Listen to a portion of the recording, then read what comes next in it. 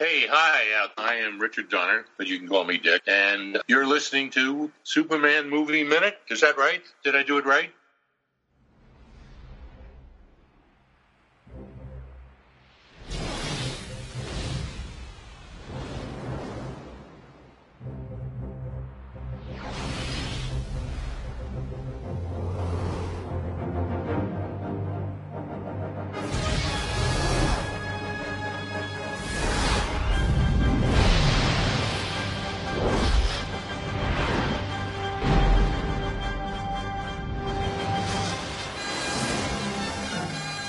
Hello and welcome to another exciting episode of Superman 3 Movie Minutes, the show that scrutinizes, analyzes, and you'll believe a man can flies 1983 Superman 3, 5 minutes at a time.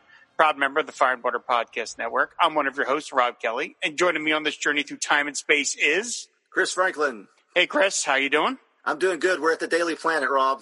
We're at the Daily Planet. This is, as we mentioned in the previous episode, we're done with the silly street antics right out of the Keystone Cops, and we're back into more familiar and comforting territory on the Daily Planet. We're going to be talking about minutes 10 through 15 of Superman 3. We're going to start with the Jingo game going on, and we're going to end with the plot basically kicking in, and this is a plot that appears in not just Superman 3, but in another film. But we'll talk about that when we get there. So we're opening up in the scene where Perry is playing the Jingo game, and we've got Miss Henderson, and there's all this sort of comedy business going on with the Jingo where she's asking Perry, to list the number, and then she runs outside and yells the number, and then Perry, and she's bothering him. It does seem weird that the publisher of the paper doesn't have something better to do than this. Can't she get a functionary to be bothering with this? But okay, again, it's part of the gags here. So then we have this conversation where Clark is talking about that he is pitching a story to Perry, and it's all about going back to a small town. And of course, he's sort of linking it up with going back to his town in Smallville. I'm a little dubious that a class reunion is that terrific a story for a major metropolitan newspaper. I don't know. I don't come from a small town. Am I being prejudiced in my suburban ways? It just doesn't seem like that exciting a story for the Daily Planet. Yes, you are. No, so I'm just kidding. No, I've always thought that was, it's like, I don't know. It's like, hey, boss, will you pay for me to go back home so I can go to my class reunion? That's what it kind of seems like. I know Clark's not coming at it from that angle, but it's like, everybody that's, if anybody has any desire to go to their class reunion, a lot of people don't stay in the hometown. Don't stay in their hometown. I'm one of the few people that do, but a lot of people don't. So, is it that unique to, maybe it's just not that many people have written about it, but it doesn't seem like, it's no wonder what Perry says later when Lois walks out versus, and Clark gets his ego bruised. Well, it's because you're writing stuff like this, Clark, Yeah. I don't want to be redoing this movie as we're commenting on it because we got to just judge the movie that we're watching. But they could have come up with a story that Clark is going to a nearby town to investigate some crime, some big story. And then while he's there, he's like, oh, you know what I mean? They could have worked it in and my class reunion is happening. I can go and stop in here. You know what I mean? As opposed to making it the story. Right. It could have been a couple lines of dialogue. There could have been some whistleblowing going on about safety regulations at the chemical plant. There you go. Exactly. Right. Exactly. There's two Z's and there's only one Z in Brazil. Right. Sorry, that would have been funnier had I not blown the joke. Anyway, there is one little bit of physical comedy. Well, actually not physical comedy. It's a verbal comedy where Clark refers to himself as a metropolis sophisticate. Yeah. Which causes all three of our fellow Daily Planetans to turn their heads and look at Clark like he's gone crazy, right. Which I liked. I liked that gag. I thought that was actually pretty funny. And then Clark pulls out his old Smallville Letterman sweatshirt, and of course it's got a big S on it. And he doesn't realize that it looks a little awkward, and Lois gives it a double glance, and then it's Clark realizes that what it sort of looks like, and he does the Smallville thing. Right. Trying to throw Lois off the trail there of that, which again, it's a nice little gag. Yeah, I like that gag. It's cute, and the colors are actually the same colors they'll use for the school on the Smallville TV series. So that's a nice. Oh, that's nice. Nice Okay. touch. And I do have a question though. When he's trying to talk Perry into it while he's messing with the Jingo Bingo, Lois is like rifling through Perry's desk. It's like, is she looking for like vacation vouchers or what is she? I mean, what is she doing? I've never really noticed that before, but this time I'm like, I guess they're like, Margot's like, well, what am I supposed to do while they're talking? Oh, just go through his desk. I don't know, but it's just, he's it's a trusted curious. Reporter.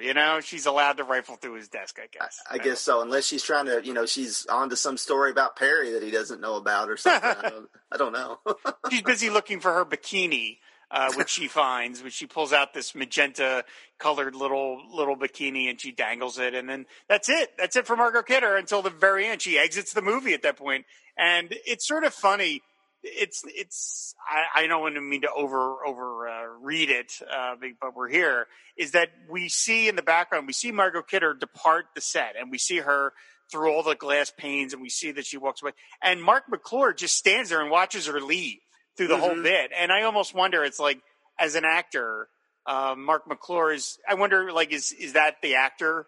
Not so much Jimmy Olsen playing. That's Mark McClure just kind of like, in his own mind commenting that, oh, there goes Margot off the movie, because when they make movies, they make a big deal when actors wrap up their time on a movie. That's like a thing. You've seen it on YouTube videos or whatever. When someone raps, they always go, and that's a show wrap for so-and-so. And they give them a round of applause. I remembered I saw that on when they made Star Trek Generations, when William Shatner finished his scenes. They were like, and that's a show wrap for William Shatner, and they give him a clap or whatever. And I have to wonder, didn't they do that for Margot Kidder? Like, is that? I mean, of course, she comes back at the end of the movie, but I don't know if they filmed that sequence earlier. I'm sure they filmed this all at the same time to have Margot there, and it doesn't look. We're gonna love Annette O'Toole in this movie, but it does make me a little sad to see Lois so profoundly just written out of the movie, and then she's gone. I mean, the importance of Lois Lane is the second most important character in the Superman canon, other than Superman. Obviously, there's a reason why the show is called Superman and Lois. Exactly, and there is a Superman 3. I just watched the premiere episode of that as we record this. There is a Superman 3 reference in that. Wow. A big one. I have not seen the show yet. Do you want to tell people what it is, or do you want to hold off? I don't want to ruin it for anybody. By the time this airs, it'll be long gone. But it'll have aired. But it'll probably still be on the CW streaming app. Go watch it, guys. It's a really good show. Is it? I'm sorry, I didn't mean to interrupt you. Is the reference very obvious, or is it like? It is super obvious. It's a super feet obvious one. I'll just put it that way. All right. So. I'm color me intrigued, Chris. All right. Interesting. So yeah.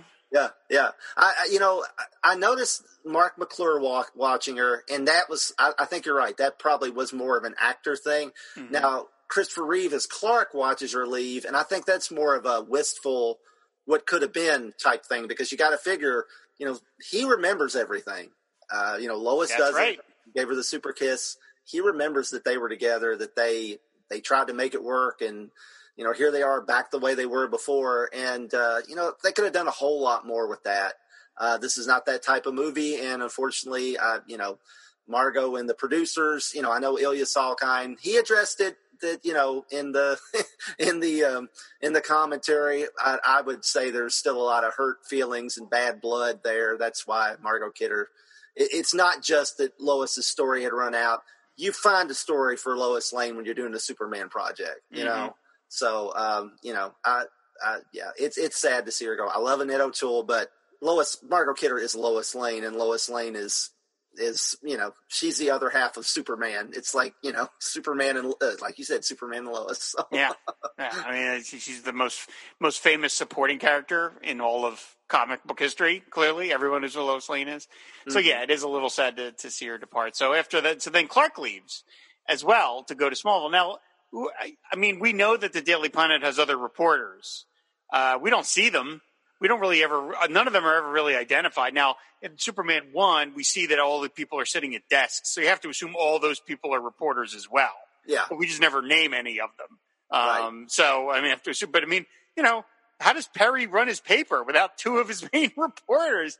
I mean, I guess post Luthor being in jail, there's not as much going on or something? Yeah, I don't know. And I mean, the other reporters were all in Perry's office when Superman first appeared the next morning, and that's right. Yeah, he had a big group of them. Yeah. Yeah. And it's like, what's his favorite ball team, Kent? That scene. But yeah, I love the line though. It's like, it's not easy to lose my best reporter, but you deserved a vacation, Lois. And I love how Clark is just so like put out. It's like, this dude can literally move mountains, but he can still get his ego bruised, But again, maybe if he didn't write stories about going back to class reunions, Lois wouldn't be the best reporter on the Daily Planet. I'm just saying. So he wants to be a good reporter. I mean, he wants to be good at his job, which is nice. I appreciate that.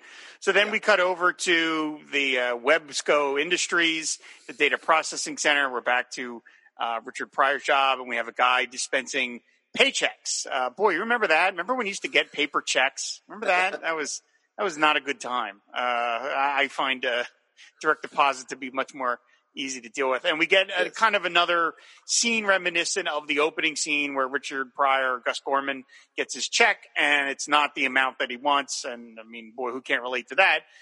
Where he's talking about all the deductions, that there's this tax and that tax and all these things coming out. And then he has a fairly long scene with a coworker. Now, this was curious to me because this coworker, is never named. We never hear Gus say his name, and it was hard for me to figure out what actor we were talking about here, because I'm like, well, he's got to be credited because he gets an extensive scene here with Gus. So my guess is he is an actor named Lou Hirsch, who does not have a picture on his IMDb page, which is very frustrating because then you can't match it. There was one other person listed as like computer employee or computer coworker. And I thought, well, maybe that's the guy. But then I looked at that guy didn't have an IMDb picture either, but he was listed as being born in 1926. Yeah. And I'm like, well, that would have made him 60. This guy is clearly not 60. So I'm guessing that this actor is Lou Hirsch. If that is correct, Lou Hirsch has some interesting credits. He was in The Lonely Lady, the kind of quasi softcore porn film with Pia Zadora, which is a awful movie. Orson Welles is in it, just cashing a check. Speaking of checks, he was in a British TV show called My Hero, where he plays like a Superman type. If you look at the box art, it's a guy in a cape carrying a woman flying around outer space. But his most interesting credit, again, if this is in fact Lou Hirsch, is the voice of Baby Herman in Who Framed Roger Rabbit. Yes. I can't. I mean, look, I know that the Roger Rabbit franchise really was not a franchise, but I'm a little shocked that someone who was, whoever this Lou Hirsch guy is, couldn't be bothered to have his IMDb picture on. Yeah. I mean, that seems it's like one of those people that don't have an avatar on your Twitter feed. You just kind of get like, what are you doing? Upload anything. Just like, why is it just this blank shadow? So let's assume for the moment that this is in fact Lou Hirsch, who has this extended scene with Richard Pryor talking about all the deductions out of his check. And again, we're setting up the whole idea here that Gus thinks he has, a pathway to a great new career, but he's seeing that he's never going to make any money because of all the deductions and stuff. So then they continue their conversation into the Websco cafeteria. And I think I've mentioned this on other podcasts, maybe ones we've done together, Chris, I don't know. But I don't know why, I love cafeterias. I have such a thing for cafeterias in like office buildings or department stores. There was a time when every department stores used to have them. Yeah. Cafeteria. You and I are old enough. I think I'm old enough. I don't think you are. You may have just missed it. No, I remember it. Yeah. Do you remember them? Okay. All right. Because when I was a kid, they had them. And I don't know why I'm fascinated by them, but I am. But I really love this scene of watching these two guys get their food, because I am just like, I don't know, I'm Captain Cafeteria or something. I think if you don't mind me going a little David A. Scudieras on you, I can psychoanalyze you a little bit. All right. Well, you scared me there for a minute, but all right, go right ahead. Because you have mentioned before how your dad would like take you to his office sometime when he'd buy you a tabloid, a Treasury comic. That's right. And you'd go and get a sandwich out of the machine. So yeah. So maybe that's where it comes from, man. You associate that with some good times, some Treasury comics and a sandwich. Probably so. There's something I find very. I think that's most of it, but there's something also I find very charming about that. There was a time in this country and in the world where companies kind of cared about their employees or their customers enough to provide kind of services like this. Nowadays, everything is just, cut to the bone, sort of. Although I will say at CBS, we do have a cafeteria, which is nice. We've got one too where I work. Oh, do you? Oh, okay, great. Yeah. Do you eat there often? Well, when I worked, I work at a different office now, but of course I work from home right now. Sure, but I used to eat there like at least one day a week, and it was it was actually pretty good food, and so yeah, it was nice, and go in there and chew the fat with the other folks, and the office people and the people in the plant. It's they were all mingling in there together. So yeah, it's pretty nice. Yeah, I like that this company, a company that makes the effort to provide this for its employees. I mean, you got to pay for it. It's not like it's free, but there's just something about there's the extra effort made to have employees and prepare food. I just find it all very charming, and it's not something I think you see as much nowadays. So I'm glad that they took the effort to give this scene a little bit of visual interest and have them move to another setting to talk as opposed to just doing the whole scene in the computer room. Mm-hmm. I mean, it's a mark of a good director. You're like, let's give it some visual excitement to look at something new. And it's here where they have the conversation about how Initech, Websco shaves these half of cents off of all their formations, and they just erase that money because it's a quarter of a cent. It's not worth tracking. And that's where we get this slow push in on Gus as he is starting to obviously figure the plan. And I mean, and this plan is obviously so amazing that it is lifted for an entire nother movie, Office Space, which, to Mike Judge's credits this movie, which is one of the rare times I can ever think of a movie consciously kind of quoting another movie, especially something like this. So I love the fact that this Superman 3, for no other reason, lives on in film history as being an indirect inspiration for Office Space. I just love it. It's funny because Office Space was a total bomb when it came out. Yes, it was. But it developed such a cult following because it's practically a documentary on office life. Pretty much. And it's become this huge thing. And Superman 3, actually made money and was very profitable. Not as much as the first two, but then it kind of got derided over the years. It's kind of the exact opposite, really, if you think about it. The trajectories were totally opposite. But yeah, I love the little bit when they're, this guy, and IMDb says his friend's name's Fred. I don't know if the guy's name really was Fred, but that's what they call him. And I love the little bit that he gets Gus's coffee for him. And I know why they do it. They set Richard Pryor up for the line because they're talking about the percentages, and he's like, sugars, and he's like, I don't know how many sugars, and he's like, 1.5, and he kind of looks at him, they smile, and that's got Richard Pryor's, the gears are turning in his head, Gus's head. So I like that. Again, this is a really, you're right, this is a really nice scene. It makes them feel like they're actually working someplace. I don't know why Gus is so surprised that all these taxes are being taken out. I know he can't hold down a job, but surely he's worked somewhere before where he got a paycheck. It's not like they're taking more taxes out on him because he works I guess because he's making more money. I guess maybe he's looking at it that way, but it's like, dude, that's everywhere. It's not just here, So. Yeah, right. It's not specific to Websco or whatever. Yeah. Right. Yeah. And again, I don't know much about computers other than how to record podcasts on them, but we see the commands that Gus is writing, and it's like he's not writing code. No, he's not being cagey. He's literally just telling the computer, take all this money and shove it into this account I just created, which I would think if you're like a computer forensics person would make Gus's crime very easy to track because you've literally got somebody who wrote that as a sentence at a computer. I have to think that's trackable somewhere. Yeah, I think, this movie relies, it's 1983. Home computers are very, very rare. They're just now, they're so expensive at this point. Oh, yeah. Most people can't afford them, or they don't think they're necessary. They can't do that much, honestly, at this point. So, it's like alchemy at this point, I mean, so it's like, it's like, ooh, wizardry, but, it's before everybody had a mother box in their pocket, but yeah, what he does is like totally with the little stylus pen and everything. It's so cute. Yeah. I'm kind of amazed that it has the computers are touchscreen. Yeah, the stylus that's pretty far ahead for 1983. I would think, even for a company that does all this kind of computing. I was shocked that it's actually a touchscreen. I was like, man, wow. I mean, I don't have a touchscreen now. No, me neither. I mean, one thing that really baffled me is like maybe it's because this.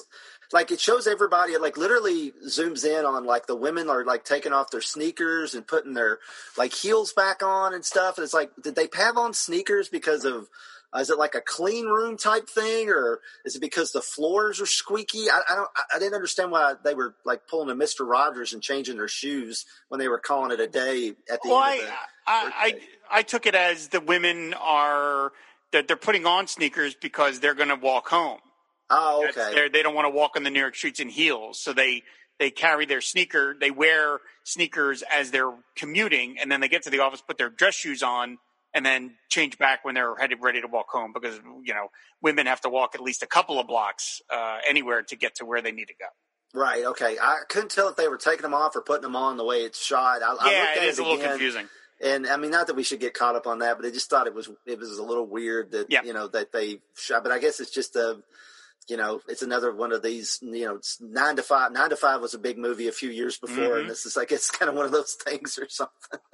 Yeah, absolutely. So after Gus's plan starts going in motion, we cut to the bus and we see that Clark and Jimmy are on their way to Smallville, and Jimmy is apparently talking Clark's ear off because he's actually falling asleep because Jimmy is so boring. And again, it's a gag, and let's not take it too terribly seriously. But I don't know if I like Superman being bored by Jimmy. I don't know. It feels a little mean, maybe. I mean, I don't know. Am I crazy?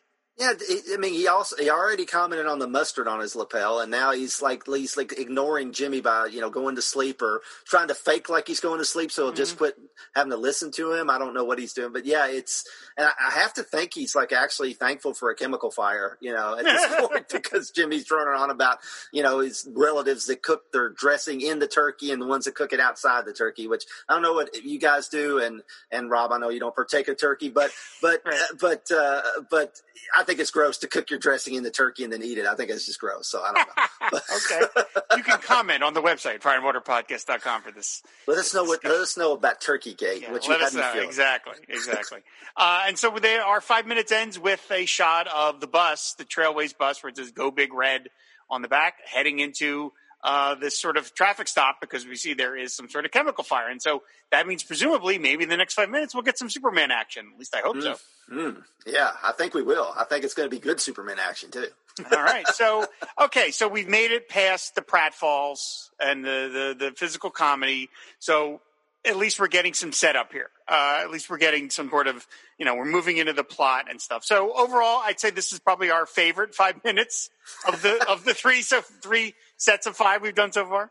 I think so. There was nothing in this scene that couldn't have been in like the other Superman movies at this point, So I think we're good. I mean, maybe Richard Pryor wasn't in the other Superman movies, but even he's very subdued in these scenes, other than saying, "I want to get down, I want to boogie," and all that stuff. Yeah, I could live without that. Yeah, which is it's kind of it's like we know about you, Richard. We know what you want to do with your money. It's like that's your business, and you're great. We love you, but but.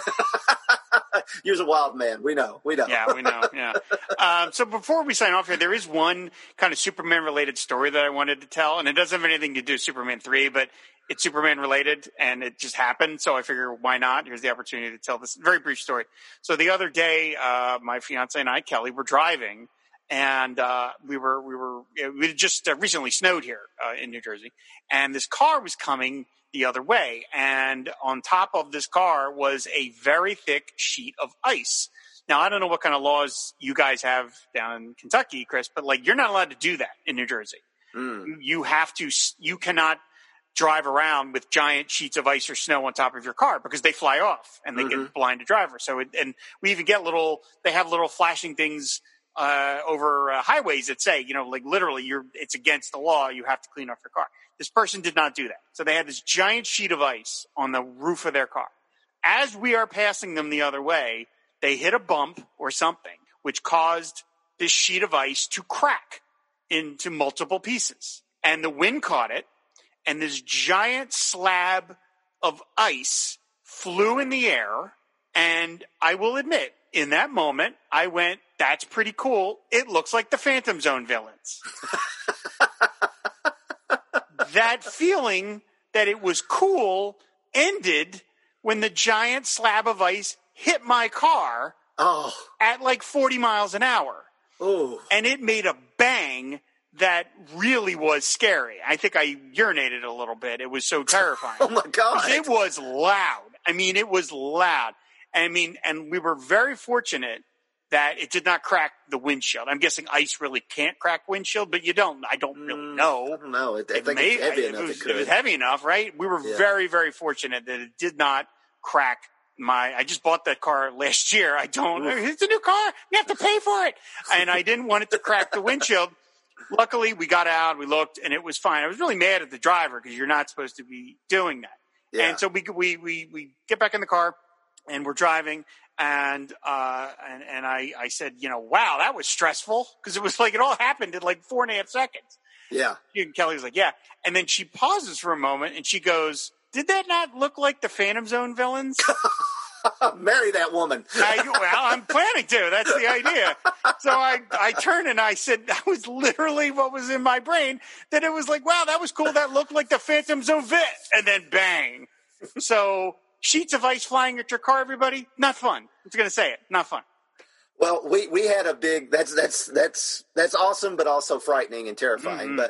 But we had the same big snowstorm, I guess, hit us too. And we had ice and snow. And yes, I don't know if it's a law here, but I always clean my car off because, I've stupidly left not ice, but snow on the top of my car. And then it, slid down my windshield, and then like when I stopped, and then I'm like, can't see. So I learned that lesson when I was young, but no, we cleaned off the car, and actually I put a little picture out on Facebook of, with one of my Superman action figures holding that big sheet of ice to mimic an upcoming scene that may be in the next like 10 minutes or so of the movie, to Superman holding a large sheet of ice. So I had some fun with that. And I was cleaning one of the other cars off, and I told Cindy, like, ooh, I need to get like one of these big sheets of ice and like take a picture. And she's like, oh yeah, that'd be pretty cool. So I did that. And of course, like I said, when we did the first Superman movie, when all those icicles were hanging around, I, grabbed one off the house and, I chucked it as hard as I could and seen if anything happened when it landed in the snow. I told the kids, I said, 43 years, still nothing. Damn it. That if Mego had lived long enough to see Superman 3, that would have been like their Mego toy commercial. That's what it would have looked like. It would have looked like your photo. This would have a kid with holding a thing, and like Superman 3 line of toys from Mego. It would have been that kind of thing. Yeah. Get your Gus Gorman and get your Lorelei action figures from Mego. Oh wow! Oh boy. Okay. So, well, I guess that's going to do it for this episode of Superman Movie Minute. Of course, you can find us on Twitter at Superman Move Min. All the episodes are on our website, finewaterpodcast.com. You can subscribe to the show on Apple Podcasts, Spotify, Stitcher, and Amazon Music. And if you want to support the Fine Water Podcast Network, go to patreon.com/FW Podcast. And there you can unlock various rewards. One of which is to be name checked on a show of your choice. So big super thanks to Henry Bernstein for his support of Superman Movie Minute. So that is going to do it for this episode. Come back next time as the adventure continues with Superman 3 Movie Minute.